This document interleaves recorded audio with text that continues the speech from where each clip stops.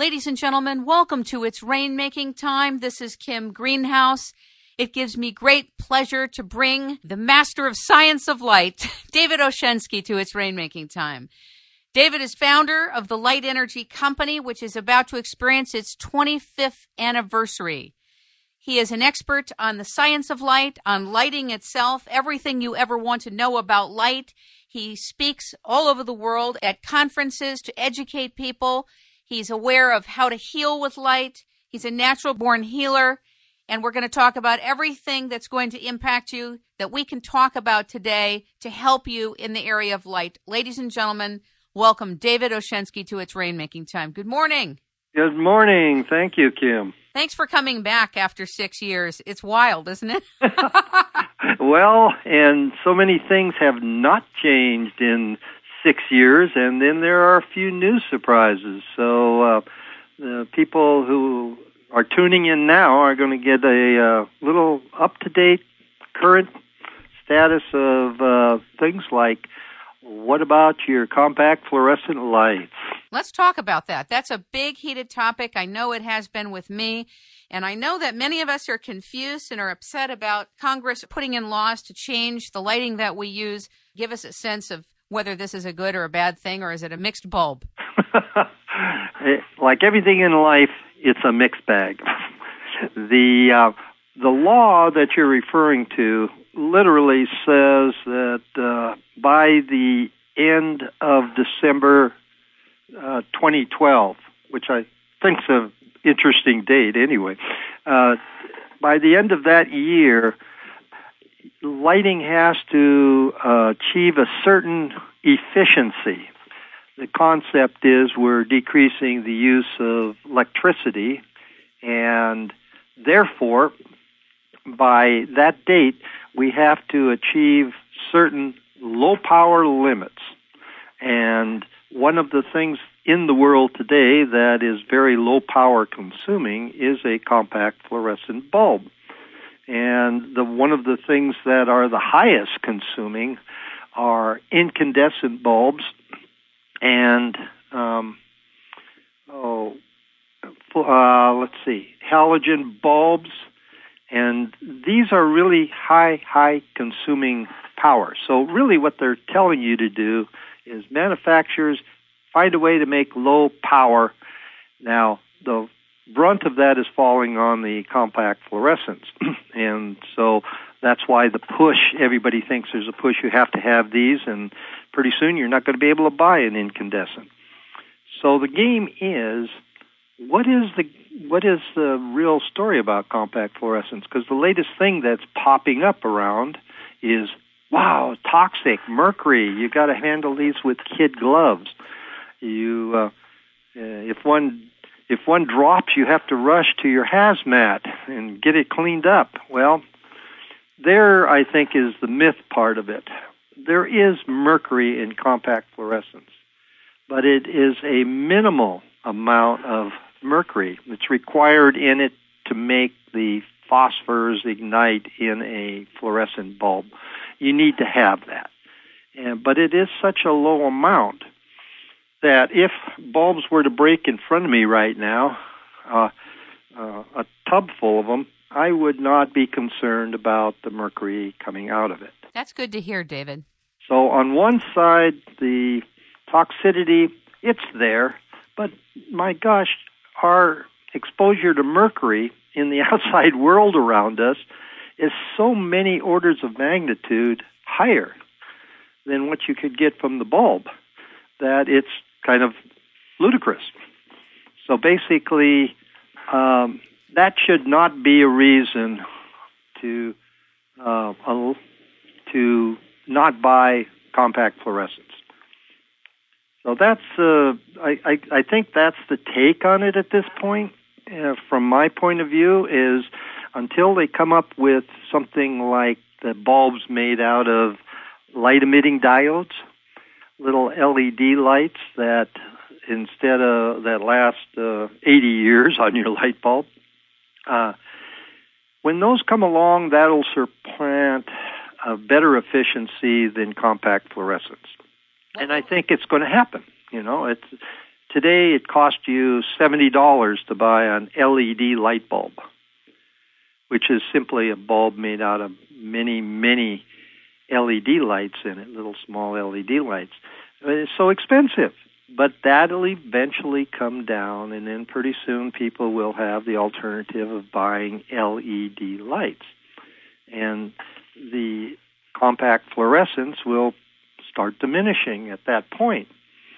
And the problem I see with the diminishing of compact fluorescents and fluorescents in general, if you project down ahead to the LED lights coming in, is that we will lose an ability to create the equivalent of sunlight indoors.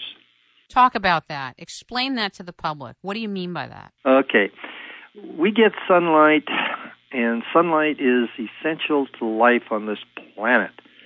And people who don't get sunlight essentially have seasonal depression. They have all sorts of lowered immune systems. There's a lot of things that happen when you don't get sunlight. So our objective is to have a minimum amount of sunlight each day. Well, if you don't get it, many people don't get it. They live in town, in cities. They're indoors all the time. They basically don't get their equivalent of sunlight. So for those people, the compact fluorescent, full-spectrum fluorescent type lights are a source, an equivalent source of getting sunlight indoors. And as that diminishes, then there is less opportunity for them to compensate for lack of sunlight. And not only that, but some of the UV, which is an essential component of sunlight, is in fluorescent full-spectrum lights, and they're now actually reducing the UV in those areas. So even with the compact fluorescents, we're losing some of the UV also. It's still maintained in the larger tubes, the fixtures that you see. They usually have that amount of UV in it. So what's happening here is we need a source of equivalent sunlight. Better yet, it's nice to go out in sunlight, but if you can't do it, as millions are affected by this lack of sunlight, you need to have an alternative, and the only way to produce that alternative is in a fluorescent technology. Do you think it'll always be that way? That the only way to do it is within a fluorescent technology, and is it okay? Well, being an electronics engineer, and I don't say it'll always be that way. For instance, incandescent light today, which is awful, and we'll be discussing incandescent light, it's awful, and it consumes a lot of power. But I think with the challenge of that new law out there, there's going to be a lot of manufacturers that are going to try to make lower power-consuming incandescent lights. So, and that technology isn't here yet, but they're working on it. So I think that there may be other forms of light creation that are going to be able to, quote, mimic the pattern of sunlight, and that may come along. And certainly the human species has a way of trying to duplicate everything in nature. Well, talk about full spectrum, because everywhere I go, when I go to visit people, when I go to meet with them, and wherever I'm going in buildings and in homes, it's this yellow, bright light. Talk about that as compared to full spectrum. Okay. Let me give you a background first, Kim, to answer that, because what we're talking about here in light, what is light? Light needs a frame of reference. People go outside and they think, well, I'm in the light, but what is the light they're in? And when they're inside and creating artificial lights, well, what is that light? So I think it's very important for people to understand light is to have some frame of reference for it. And the best frame of reference I've ever seen is sunlight. We've lived under sunlight on this planet. We've evolved as a species. it is necessary for every part of our life stream. So basically, what is sunlight when you look at it? The best way to understand sunlight is to see it in a rainbow. And what do you see in a rainbow? You see a complete spectrum of color going on one side, ultraviolet, blues, and then through the orange, greens, and into the reds, and then into the infrareds. So that whole spectrum is literally what sunlight is. So there's probably 1,500 wavelengths of light that make up sunlight. So that is sun. When you talk about an incandescent light, well, that incandescent light is mimicking some of the orange, red, yellow part of the spectrum. When you talk about full spectrum, it's mimicking as close as we can technically build. It's replacing all 1,500 waves.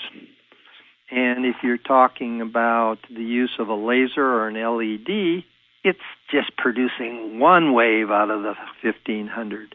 And then if you want to get in a far infrared sauna, which is another part of sunlight. I hear that far infrared saunas are fantastic. Far infrared sauna is that part of the sunlight that we feel is heat. That's the heat on us. So this heat has in the dry heat as versus a wet heat sauna, the dry heat has the ability to penetrate the tissues and open up the pores deeply and allows the body to detox things that it has acquired, like toxic metals and so forth. So the dry heat far infrared sauna is a great detoxing tool.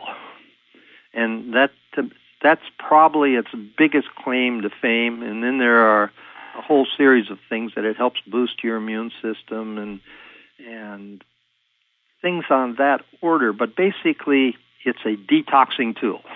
But again, it sits and straddles part of this spectrum of sunlight. It's on the far right side of past the red, and it's basically heat.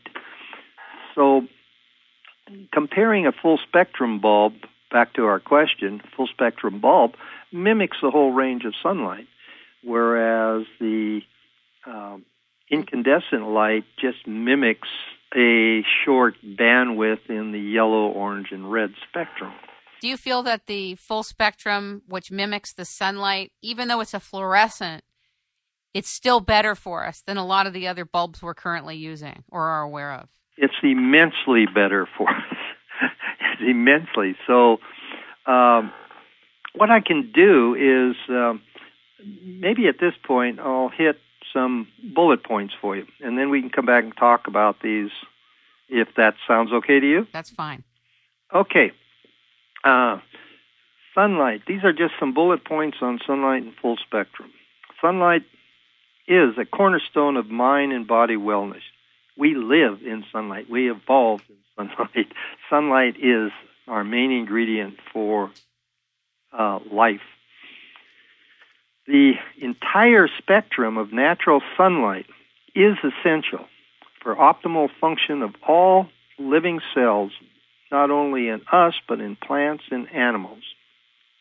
It's probably, and some people argue this, it's the second most important environmental input after food for controlling body functions. Light is essential. 98% of sunlight enters through the eyes. 2% is absorbed through the skin. Sunlight produces all of your vitamin D, and it catalyzes other crucial metabolic processes such as the absorption of calcium, which provides bone growth and teeth growth. And so, and the amount of light that you get, the quality of it, the color of it, the frequency of it influences everything in your brain and therefore the rest of the body. Until the advent of antibiotics in the late 30s, the use of sunbathing was internationally accepted as a medical treatment for bacterial viral infections, TB, pneumonia, asthma, wounds, sores, ulcerations, gout, jaundice, psoriasis, acne, mumps. Those were the medical treatments with sunlight. Before, again, the development of antibiotics.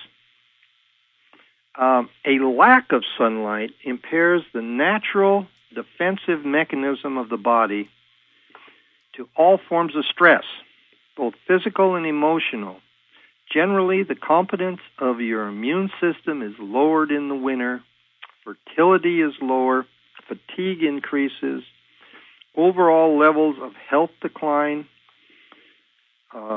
Winter's darker and shorter daylight hours alter the body's natural rhythms, such as the production of hormones, melatonin, serotonin, and neurotransmitters.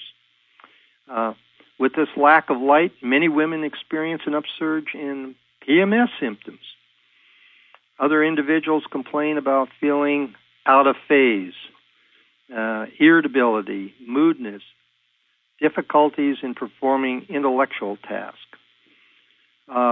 They try to self-medicate during the winter by increasing their consumption of carbohydrates, alcohol, caffeine, and sugary desserts. Do you think that that's one of the reasons there's this very big influx now of information and knowledge about vitamin D3, about how if you take vitamin D3, it protects you from having no sunlight and raises your vitamin D levels. In other words, it gets you to the point as if you were in the sun. They're saying now that there's this huge science about vitamin D3 and that when people take enough of it, they're not depressed in the winter when they can't get in the sun. Right. Remember our ability as a human species to compensate for nature. Yes. So if we're not getting sunlight, which produces vitamin D naturally in the body, then we create vitamin D supplements, and the vitamin D3 is just the latest version of trying to compensate for the lack of sunlight. So we will always try to find a stopgap, a plug-up, and of course, it's going to work. But part of the problem, too, is, as we've seen in all kinds of drugs, there's side effects. So the game here that I always look at is that if you're getting a natural vitamin D production via the sunlight and we produce an artificial one, then and we see, yeah, that helps, just like you said. It helps some of the symptoms. But on the other hand, our body quits learning how to produce the natural vitamin D, and you may, and I'm not saying vitamin D3 has, but I think almost anything artificial that goes in the body has a ramification, a side effect. Some of them are overt, some of them are you know about, others you don't. They show up later. But let's face it, almost anything you want to throw into the body is going to, artificially, is going to have some ramifications. So at least I can say vitamin D3, great. That's it. If you're not getting vitamin D, that's one way to get it. But it really shouldn't stop you from going out and trying to find sources of sunlight. Change this game. Let's talk about sources of sunlight and how long people should be in this. If you can't get to the sun, what are you recommending? Well, let's talk about how much sun you need. Do that. Yes, let's do that. And the generally accepted level is that if you can get a minimum of 30 minutes a day of sunlight, minimum, I'm talking about the scratch bottom minimum, 30 minutes a day, your system's going to continue sputtering along. Ideally, you probably want about 2 hours of sunlight a day. Now, what happens is the 2 hours a day, sunlight enters 98% through, as I mentioned earlier. Through your eyes. Enters 98% through your eyes.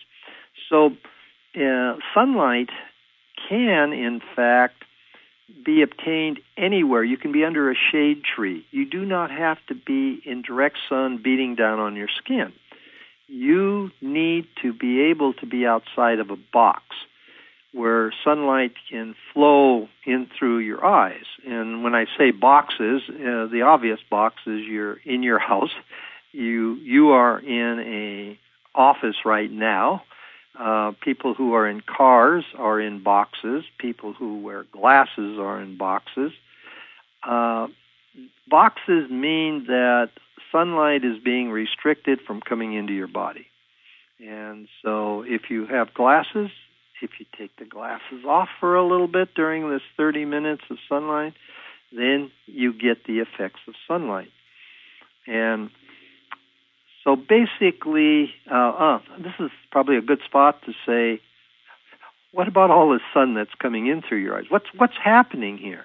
What's happening to the body that the sun is causing? You know that most people that live in different parts of the world cannot get an hour or 2 hours or even 30 minutes a day of sunlight. Yeah. Yeah, you'll get to that. You'll get to what we're going to do about it. I think we should answer that right now. That'd be great. The answer is that if you can't get that 30-minute minimum to 2-hour ideal of sunlight, then the equation that I've used is that 6 hours of full spectrum light in your vicinity, meaning in your office, your home, wherever you're at, 6 hours of full spectrum light is equivalent to 30 minutes of sunlight. So these people that can't get out, if they arrive at the understanding that artificial light is bad and they're replacing it with full spectrum, and then they have that exposure, well, you are in your office now, and the chances are, even a hard worker like you're probably spending 8 to 10 hours. You think I'm a hard worker? I have full spectrum above me. I have full spectrum everywhere. Yeah, exactly. So what you're doing is you're getting your sunlight exposure. Your body's absorbing it like a sponge. And so that's how you get it. And that's the game of how do you replace the lack of sunlight. And did that answer that question? It did. It did. The thing is that people will also go from light to dark rooms. So as they move about their home, they're not always going to be sitting under a full spectrum light. Well, the obvious solution to that is why don't you put another bulb in the dark room? Exactly.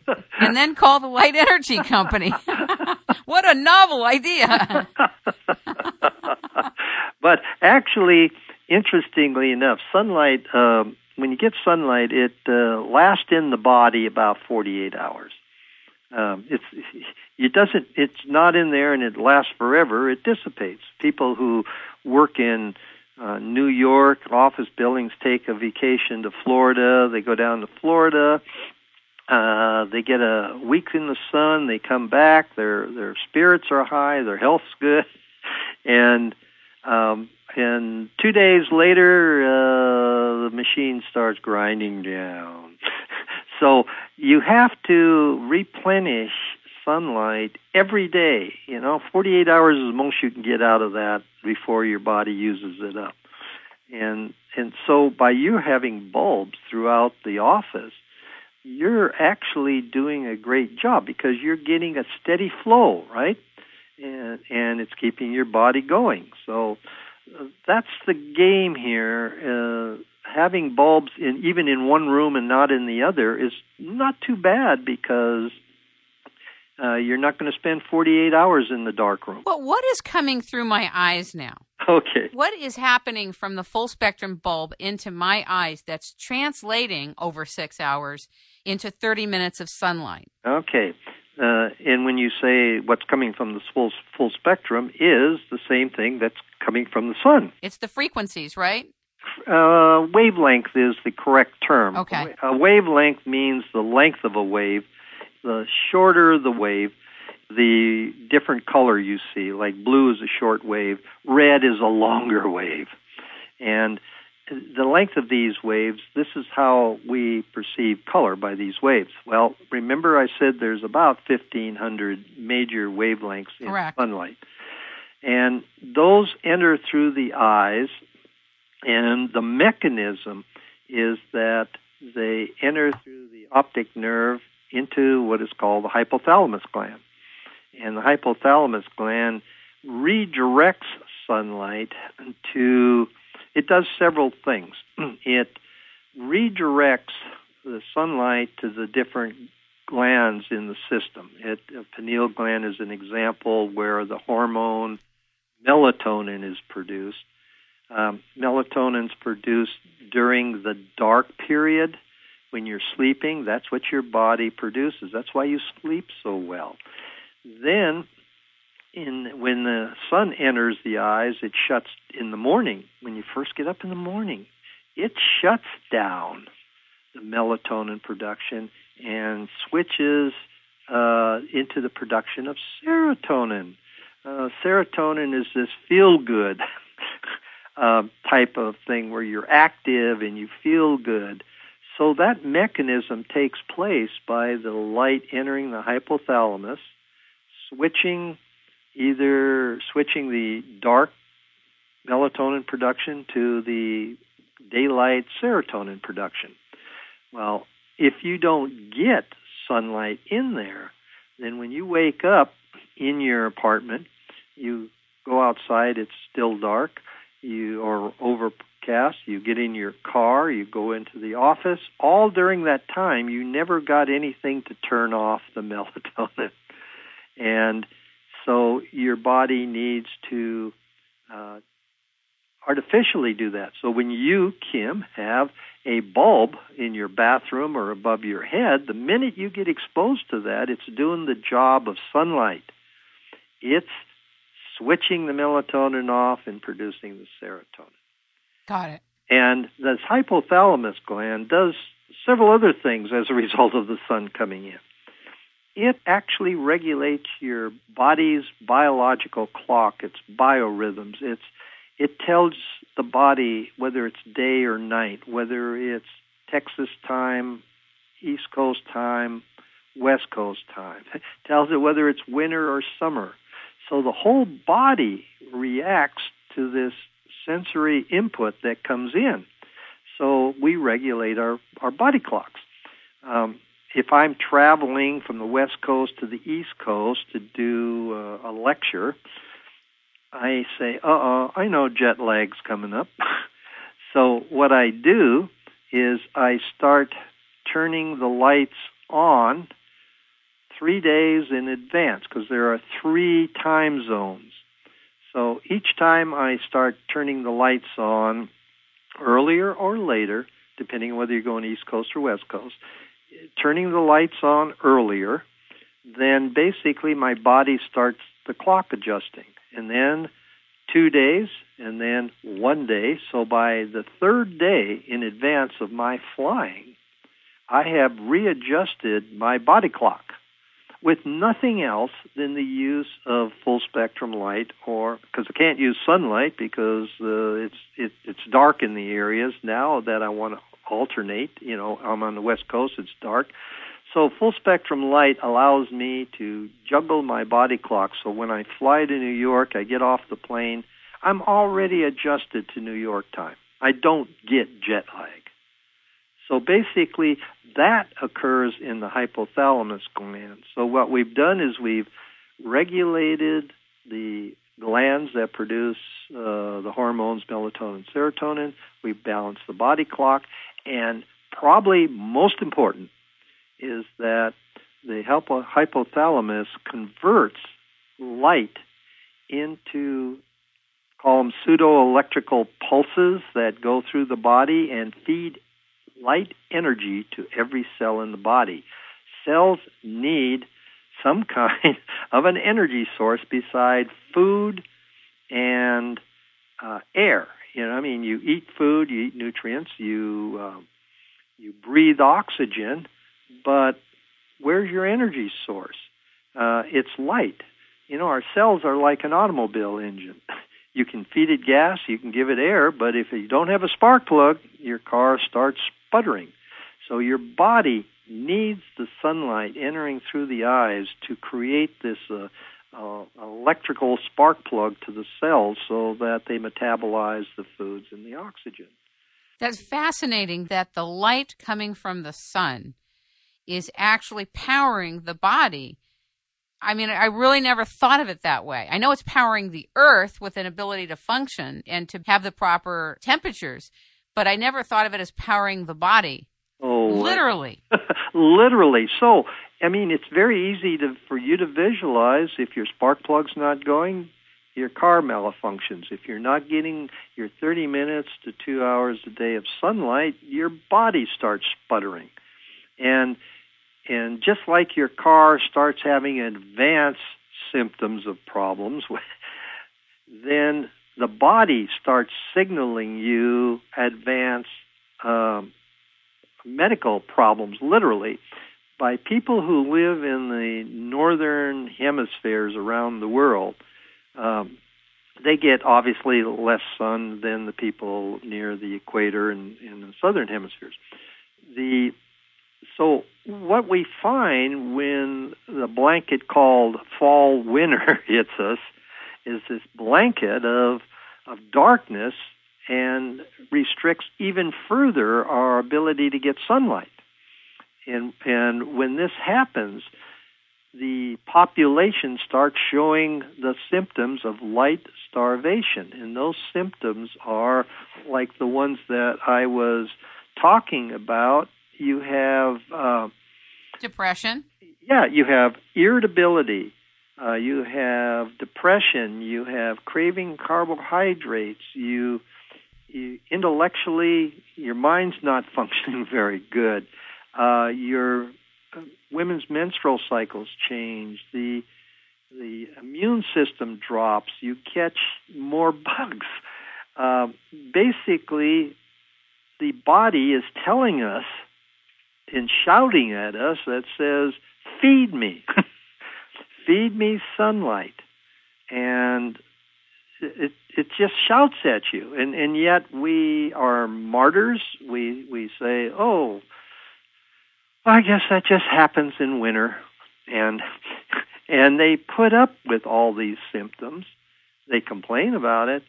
But the solution is so simple. If sun isn't there, if you don't understand this mechanism that works in the body, if the sun is not there, then you've got to get an artificial replacement for it. And that's where the full spectrum bulb comes in. I noticed that you were one of the contributing authors of a book on light in medicine today called Light Years Ahead. Oh, right. Well, you know why I got into light 25 years ago as an engineer? And it's because really at that time I lived in Seattle. Now, concurrently, where I'm living now is Hawaii. Surprise, surprise. But when I lived in Seattle, you go nuts during the winter. It rains continually. It's overcast. Your body exhibits all those symptoms. So I just started researching it. And researching, first I was attracted to sunlight, and then artificial light, and then full spectrum light. And so I needed to go into light because I lived in Seattle. Very interesting. And I'd go crazy over the years if I didn't alleviate those symptoms during the winter. So an interesting thing during the winter, a lot of people don't really realize this, during the summer, viruses, bacteria, things that float through the air and people give to each other and you pick up, all of these viruses and bacteria thrive in the summertime. And these same virus and bacteria are more or less dormant during the winter. And during the winter, the cold makes them more dormant. But now, when do people catch most of their flus and colds? The winter. Winter. Now, why should they get more colds then when viruses and bacteria are dormant? I'll call them almost on deathbed. Why? I don't think people think that, though. I know. I don't even think people know that or think that. I certainly didn't. I'm not saying that I represent all the people listening, but David, is that a fact that viruses are dormant in the winter? Oh, yeah. That's a fact. And here's what happens. That's wild. Here's what happens. In the summertime, you have a lot of sunlight. People are out of doors in the summer. And so their immune systems grow strong, very, very strong immune systems. And immune systems are literally cells in your blood, white cells, B and T cells. They are strong. There are many of them. And so bacteria and viruses and stuff entering the body are quickly eliminated. But now in the winter, you don't get enough sun. Your immune system starts dropping like a rock. And after a short period of time of no sunlight, your immune system is really compromised. And as a result, half-dead bacteria and virus can enter this. There's no opposition. They take root, and you get your flus, your colds. And so it's basically another ingredient of sunlight keeping a strong immune system. That's really fascinating. I never knew that. So we keep coming back to, wow, the sun. We take it for granted. And once in a while we scratch our heads and mope during the winter when we don't get it, but we don't really carry that further and find out why we're feeling this way and why we're doing these things. And so sunlight, again, then, I guess one last comment on sun before I move into artificial light a little bit, is on sunlight, these 1,500 waves of light.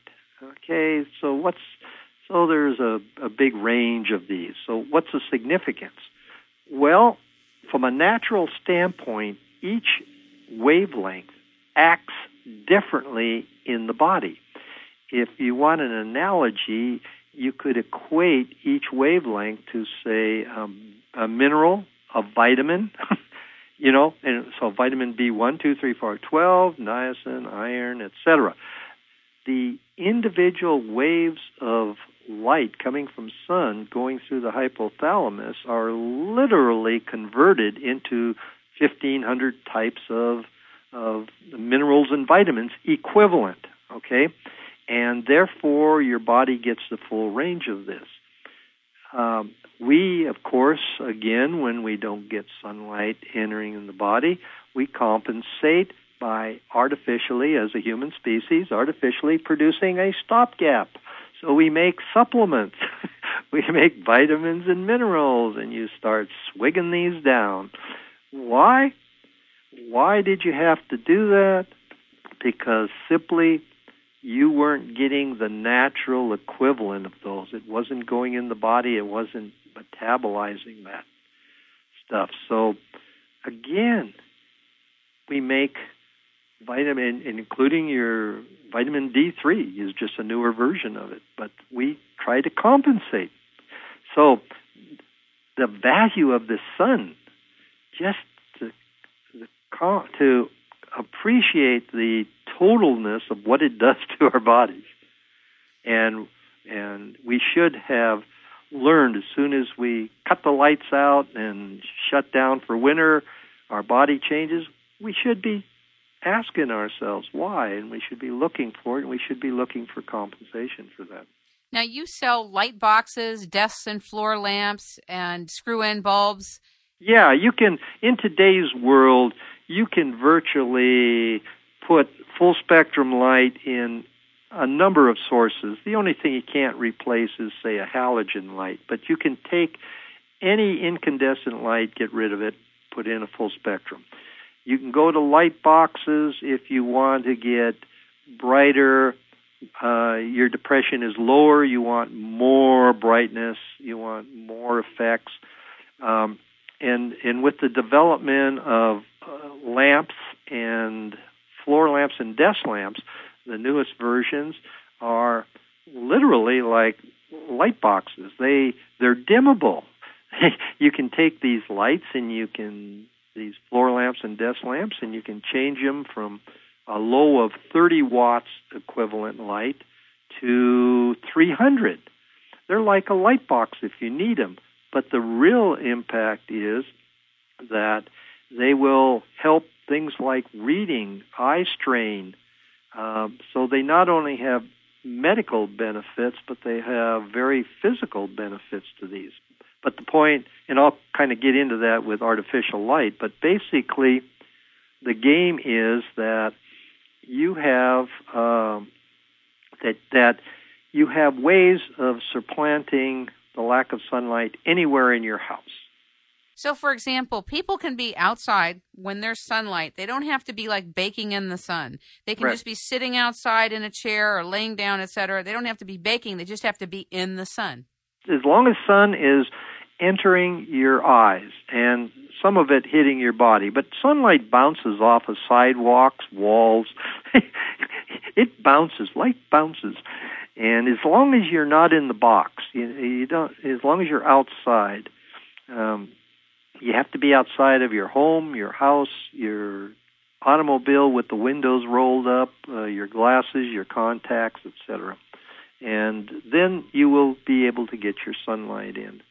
I'd like to have people experience this impact if they would just, when they're in a box, when they're in a house, when they're in an office, if they would just be aware of how they feel, and it's usually not very good, and immediately when going out of a door, when you go outside, if they are aware of how their body feels, the minute they break out of the box and into the sunlight, the body responds like a sponge.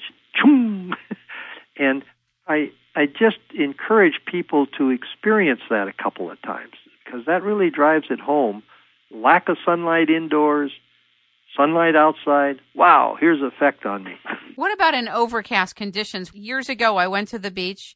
It was overcast. I was laying down and I got burned. And I thought, how did that happen? I didn't see the sun. Some forms of UV come through the clouds. Some forms of UV, there's UVA, B, and C. Some of it comes through the clouds and some of it is bounced off of it. So got it. Even though you don't have these really good wavelengths that I was telling you, these 1500, you do get some of the ultraviolet that comes through, and that's why you ended up burning. Is anything about ultraviolet beneficial for us? It's essential. If sunlight does what I told you, it's that important to the body, then ultraviolet is the most important of all those wavelengths. When people are, let's say they rent a sun booth and they go into this sun booth to get tans, are they getting UV? What are they getting? They're getting UV. And sometimes if people are having troubles in the winter, they don't have any full spectrum lights, they don't have any access to UV, then I don't have a problem with them going into a tanning booth for one 20-minute period every 2 weeks as a UV replenishment gas station, so to speak. But if you start doing it daily, where you're affecting a tan, then you are getting too much UV. Why don't people know this? Because I believe most of the publications are on the ills of UV. I think you can find that anywhere, and then you're encouraged to get sunscreens and so forth to protect yourself. Well, that's a tough media blitz, so to speak, that comes from all sources to bad UV, bad. Yet 30 years ago, UV was used by the medical profession to literally take care of bacteria on the skin. A whole raft of medical things were treated with sun. But then the UV was then stated as, cause of cancer and cataracts. And so we now must get all of our UV away from us. And in doing so, we take the main ingredient of sunlight that we've had for, let's call it millions of years. If UV was truly that bad, then our species wouldn't be here today, because we'd all died out from cancer. We'd all be blind from cataracts if that were the case, but we're not. I think the sun has gotten a bad rap. For example, there are electromagnetic microwave stations that have blown holes in our ionosphere, allowing in radiation, gamma rays, to hit the Earth. So it happens to be, this is my view anyway, that the sun is just out there, right? So if you're out in the sun is being blamed for all these cancers when there's other things coming in through the air that happen to be there when there's light, because our atmosphere has changed too. Right. Now the atmosphere, remember I said there was UVA, B, and C? Yes. The atmosphere blocks C. That's the only deadly UV part. So when you blow a hole in it, as you said, in the atmosphere, not only are the gamma rays and the other ones coming through, but UVC is allowed to come in. Right, and that's not the fault of the sun. That's the fault of what many of the black projects are doing to our air. Yeah, exactly. So UV, and if you boil down a cancer, for instance, we all carry the origins of cancer in our bodies. Why does it activate in some people? And in this particular case, I'm just talking about skin cancers, melanoma and basal cell carcinomas, things like that.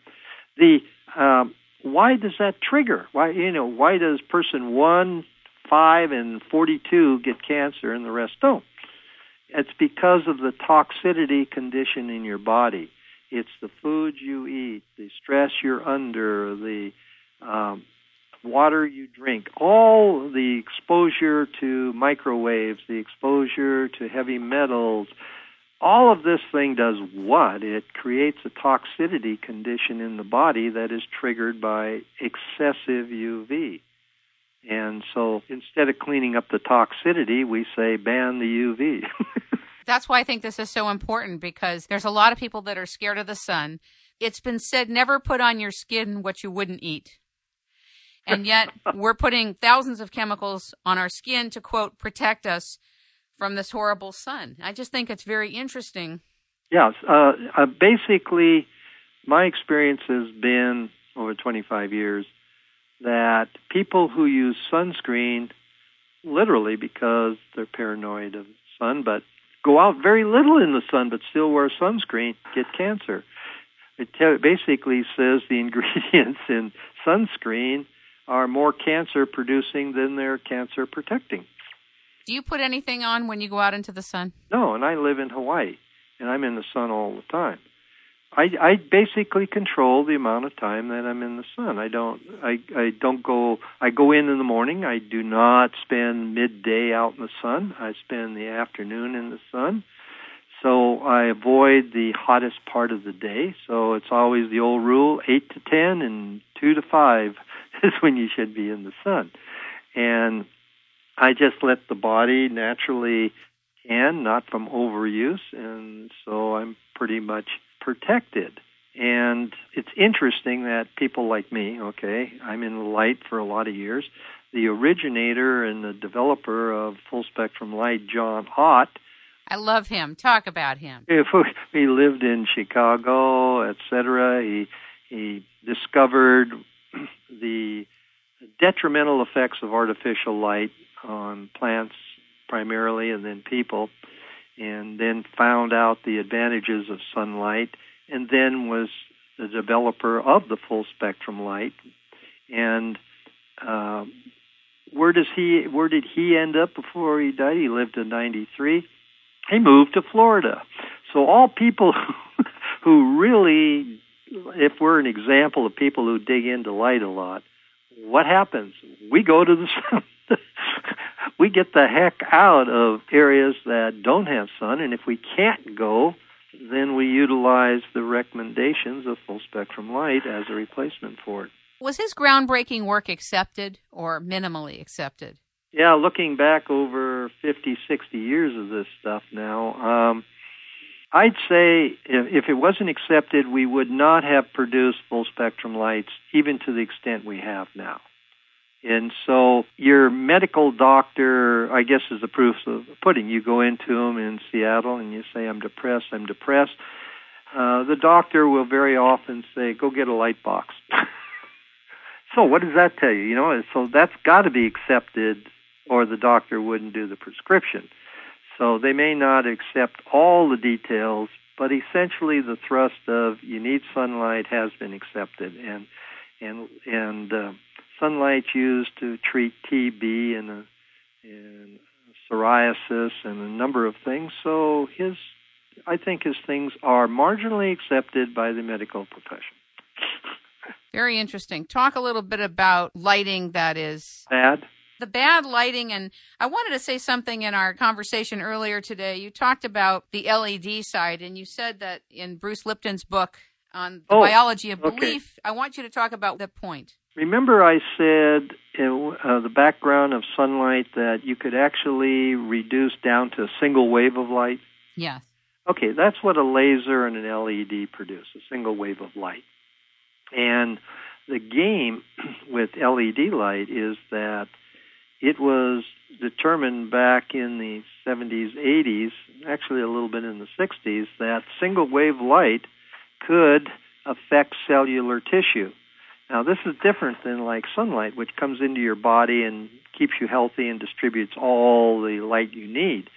But taking one wave of light and applying it to the body, to the tissues, was really miraculous in the sense that it could kill pain on a continuous setting, and if you turned it on and off rapidly, pulsed it, so to speak, it could stimulate rapid repair of tissue. So this was the advent of low-power lasers and LEDs. And the concept was this, that if you take your analogy here, if you take your television set, it has a sensor in it, and you have a remote control that's putting out, incidentally, a wave of infrared invisible light. So when you hit your remote control, it sends a wave of light to the TV sensor. The sensor responds only to the single wave light, and it turns on the electronics, and the TV set works. Okay, every cell in our body operates the same way, that basically a single wave of light can activate any abnormal cell tissue while not affecting any healthy cell tissue. And the way it does this is that if you picture a cell as a round circle, let's call it a typical cell, inside of it, it has all the DNA DNA, RNA, mitochondria, proteins. That's everything that the cell needs to be alive. And for many years, it was presumed that the LED and laser light worked because the light would affect little sensors that were internal to the cell. And they would literally, when you put an LED or a laser on it, it would cause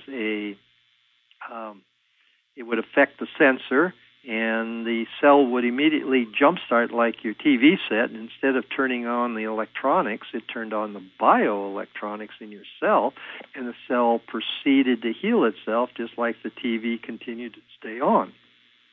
Well, Bruce Lipton came along with his book, Biology of Belief.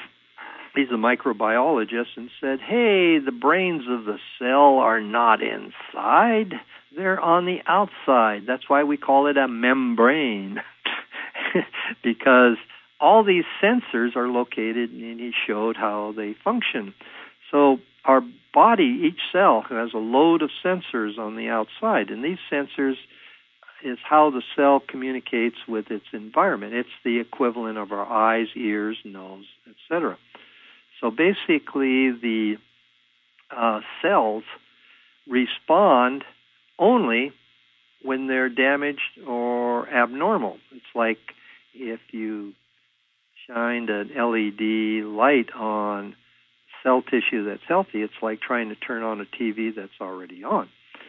Whereas if the cell is damaged, these sensors actually respond, where they ignore it if they're healthy. If they're damaged, they respond.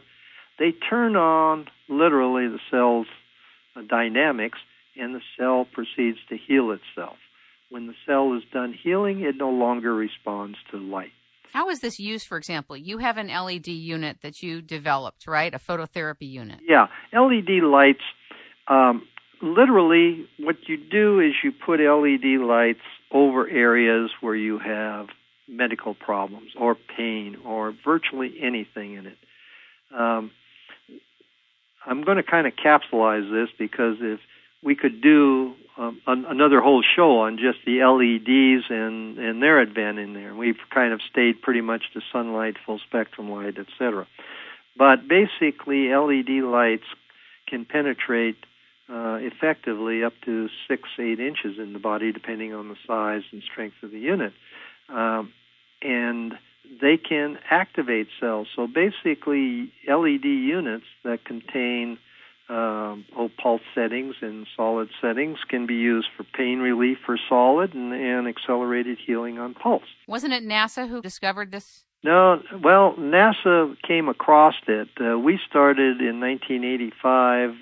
Russia started in the late 70s, early 70s actually, and they discovered the advantage of single-frequency light. NASA came on the scene in the year 2000 and said, oh, these things work.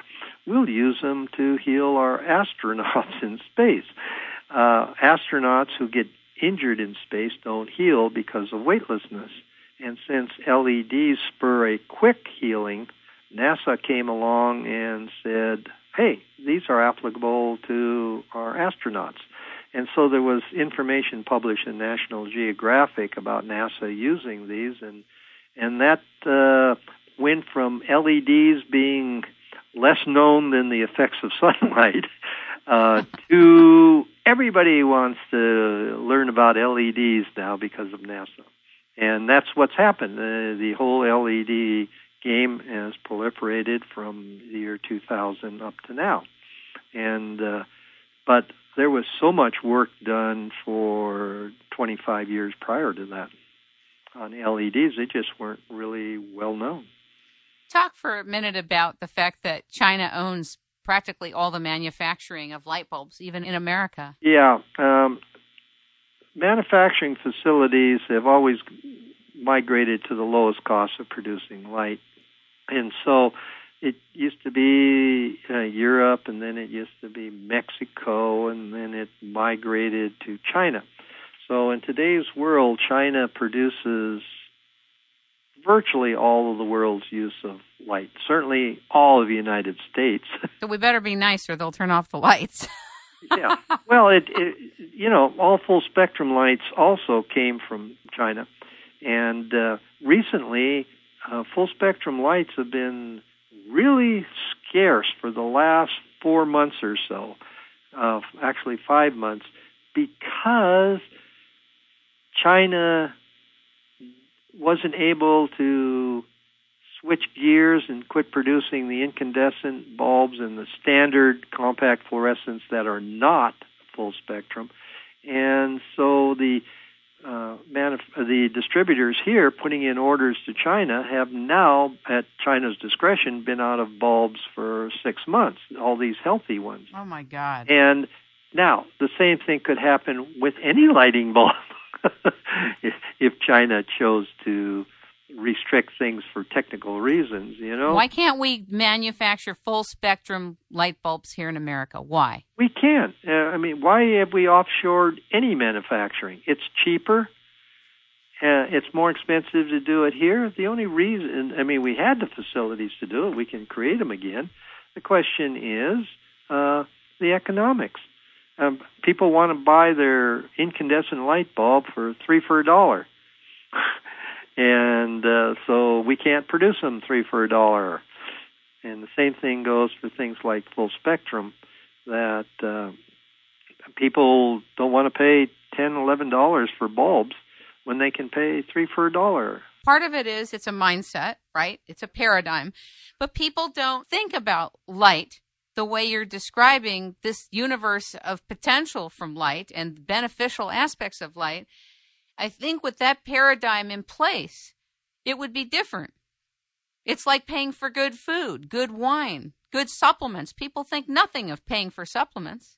Exactly. So it has to, things like you're doing here with this interview and other sources of information about light, it just, once people start thinking about it and then people say, I want a full spectrum light, then there will be made more and they will be distributed more and the price will come down even further.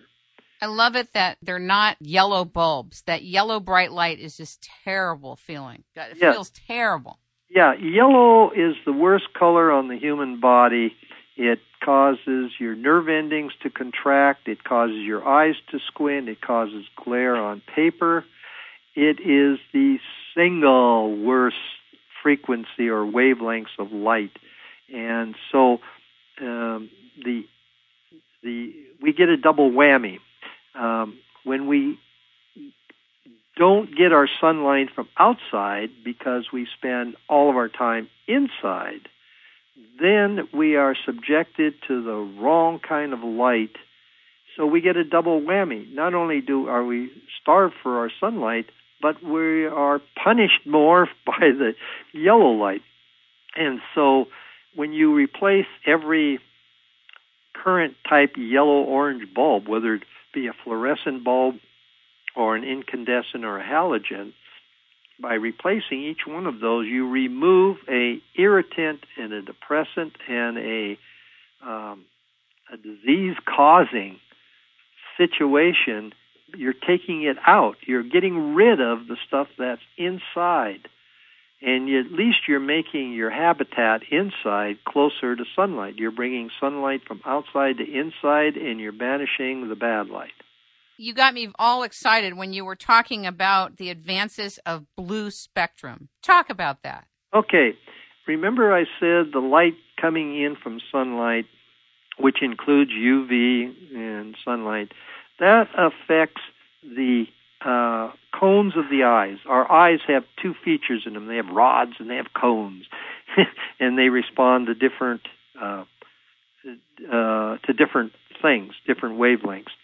Well, the almost all lights are what are called photopic, which means they have brightness. They respond to brightness like yellows and orange, and so when we treated seasonal depression, we created sunlight, which UV and bright light, which really affected the cones of the eyes, and then affected the hypothalamus gland in the way we discussed earlier, positively. Well, they discovered, too, that a blue light that is used for night vision, it's very low level, it's a blue part of the spectrum, and they found out that, the blue part of the spectrum affects the rods of the eyes. They call this scotopic, low intensity, instead of photopic, high intensity. And they found that this was really helpful in doing the same thing with hypothalamus to reduce some symptoms of seasonal affective disorder, SAD. And so there was a good alternative treatment. And so what we saw happening, though, is that the blue was integrated along with the full spectrum, so that many types of blue, and you don't really see the blue. It's still like white light, but it's got blue in it. And so we found that that's great. That's a positive thing. It means you could be treated with full spectrum light, the regular type sunlight with UV, and you could be treated with the light that contained blue. And you don't even have to have full spectrum for the blue to work. You don't really need the full spectrum. The blue affected it. But the problem is that I think manufacturers and distributors latched onto the fact that, we know UV is good, but it's got such a bad press, so let's eliminate UV and use the blue and treat seasonal depression with blue.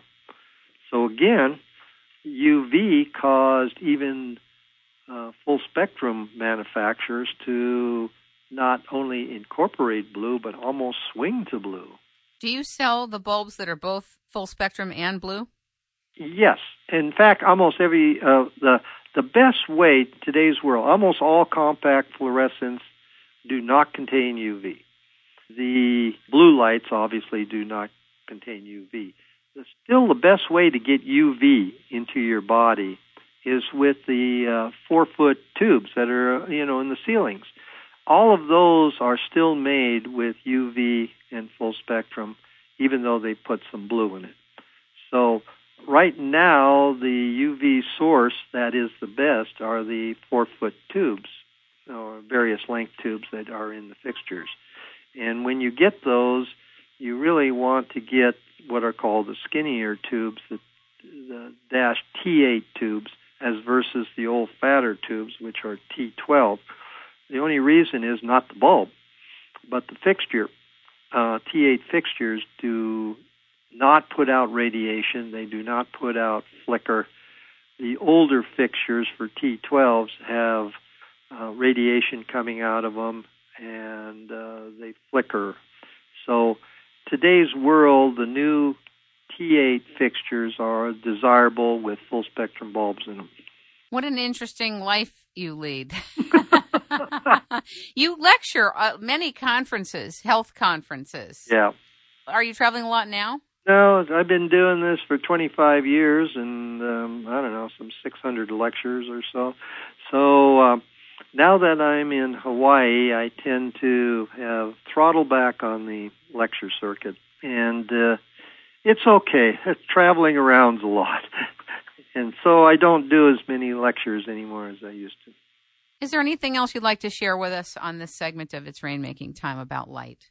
Two things. One is, if people want to go to our website, it's lightenergycompany.com, and you got to spell company all the way out. lightenergycompany.com. Also, our telephone number is 800-544-4826. That's 800-544-4826. And the letters are LightCo, 1-800-LIGHT-CO. And I say that because people can send emails in from there. They can go look at it. They can get more information. Because what I'm saying in today's world, other than the things that we've talked about already, is that with so much problems, with so much medical conditions, so many things coming out, that the one thing people can do as a preventative is to keep that immune system up. And the 5 ways that I can recommend for keeping immune systems up and healthy. Number 1, get your quota of 30 minutes to 2 hours a day of sun. Number 2, use full spectrum lights for at least 6 hours a day to get your equivalent of 30 minutes of sunlight. Use far infrared. Saunas are good things to boost immune systems. The use of these LED units, the light-emitting diode used for repairing tissue, can be used on the bloodstream to boost the white cells, B and T cells in the bloodstream. So you can actually use these single wavelength red lights to boost the immune system cells, to actually cause them to be stronger and healthier. And so those are 4 ways with light to do it. And there's also one concept of heat therapy that will cause the body to produce more immune system cells from the bone marrow. And it's on the website. It's called a thermal therapy, and it's really a rectal heat unit for prostate conditions and for hemorrhoids. But as a side effect, as an additional effect, it causes the body to produce immune system cells. So what I'm saying is there are 5 reasonably natural ways to boost the immune system. And if you do that, you will survive through a lot of things that are happening in the world that otherwise, with a lowered immune system, you would probably be compromised. And there are thousands of things that can be out there affecting you. So this is one way. Keep yourself and your immune system up, and you have your best bet. And remember, the first two things I gave you on that immune system are sunlight and full spectrum light. Ladies and gentlemen, we have been talking with, learning from, and listening to David Olszewski. He is the founder of the Light Energy Company at lightenergycompany.com. We appreciate you being on the show and returning after 6 long years. 5 of those, I stopped broadcasting. I got aggravated with the stations that were not accepting my work, and I quit. And then I came back. I was inspired by my partner to continue to do it, and I'm glad I'm back. And I thank you for being back and sharing yourself with us. Well, thank you, Kim. And I might suggest, since this one was focused so heavily on the sun, and I really didn't get to do the LEDs, which are so big that you might want to... Let's do a whole piece on LEDs. Yeah, a whole separate one on the healing effects of LEDs and lasers, because it is really a lot more popular, and a lot more people are aware of it now, and I think they need to know about what are good products and what are not, since more people are making them. Good. So we're going to invite you back to do separate segments on LEDs, and what was the other one? Far infrared. And far infrared. And cold lasers, too. These are the really weak lasers. LEDs are preferable to lasers, but people need to know what lasers do also, and what's the difference, what's the advantage of an LED over a laser, for instance. Do you want to go ahead and do that now, or do you want to set aside a separate time? I'll tell you one bullet, and then we'll set it aside. Okay. As you followed from our lecture, that the nature of having a single wavelength, isolated one wavelength, is what makes all of this happen, how tissue responds, how you can get healing, how you can get pain relief. Well, there's only 2 ways to produce a single wave, and one is with a laser and one is with a light-emitting diode. Lasers fall in lots of categories, from cutting lasers to weak lasers. We want weak lasers. Now, lasers and LEDs both produce a single wave of length of light, whereas a laser is focused, which means you can point like a laser pointer all the way across the room and see the little dot. An LED is like the little lights in your stereo units, in your car dashboard, and your tail lights now. They produce non-focused light, single wavelength but non-focused, which means the farther away you shine it, the bigger the light is. It just diffuses. But the nature of healing is really around not whether it's focused or not focused, but whether it contains only one wave. And therefore, the LED is much preferable to the laser. You could never put the laser in your eye, for instance, where an LED you can treat glaucoma, cataracts, macular degeneration. You can treat a whole bunch of eye conditions with an LED because it's safe. It's cheaper to make, it lasts longer, and so as a result, people always want to know, well, do I get a laser or an LED? Well, obviously, LEDs are safer, cheaper. There's a whole raft of things. That's why they occupy probably 80% of all research literature on the Internet now. That's huge. Well, it used to be when we first started in the late 80s that 80% of all known research, and there wasn't a lot then, was all low-power lasers. And now it's just switched the other way. It's now 80% LEDs. Because you can't hurt yourself, there are no side effects, you can't do anything wrong with an LED, but you can't say that about a laser. So, therefore, if we have a session, we will talk a lot about the mechanism of how they work and what they do, and the fact that they're now becoming more. 6 years ago, there were few companies. 2000, before NASA came out, you could count the companies on 2 hands. And 25 years ago, you could count them on 3 fingers. So you can see that the use of LEDs is proliferating now, and so more people are aware of it, and therefore are asking more questions. Just like they're aware of sunlight and full spectrum light, they're asking more questions now. So as people get smarter and more aware, they want to know. So I think that's why having a separate section on the other type of light uses would be beneficial. Awesome. Thank you so much, David. It's always fun being with you, Kim. We have fun, don't we? May the light shine upon you. May the light is shining upon you, David. We appreciate all of your guidance and your work, and your products are wonderful. I can actually say, ladies and gentlemen, I use his products, and I don't use them all. I haven't gotten them all, but I use the full spectrum light bulbs, and they're fantastic, and I cannot be in a room with yellow light bulbs anymore. Okay. Again, the website is Light Energy Company, spelled all the way out, and the telephone number is 800-544-4826. Thank you so much.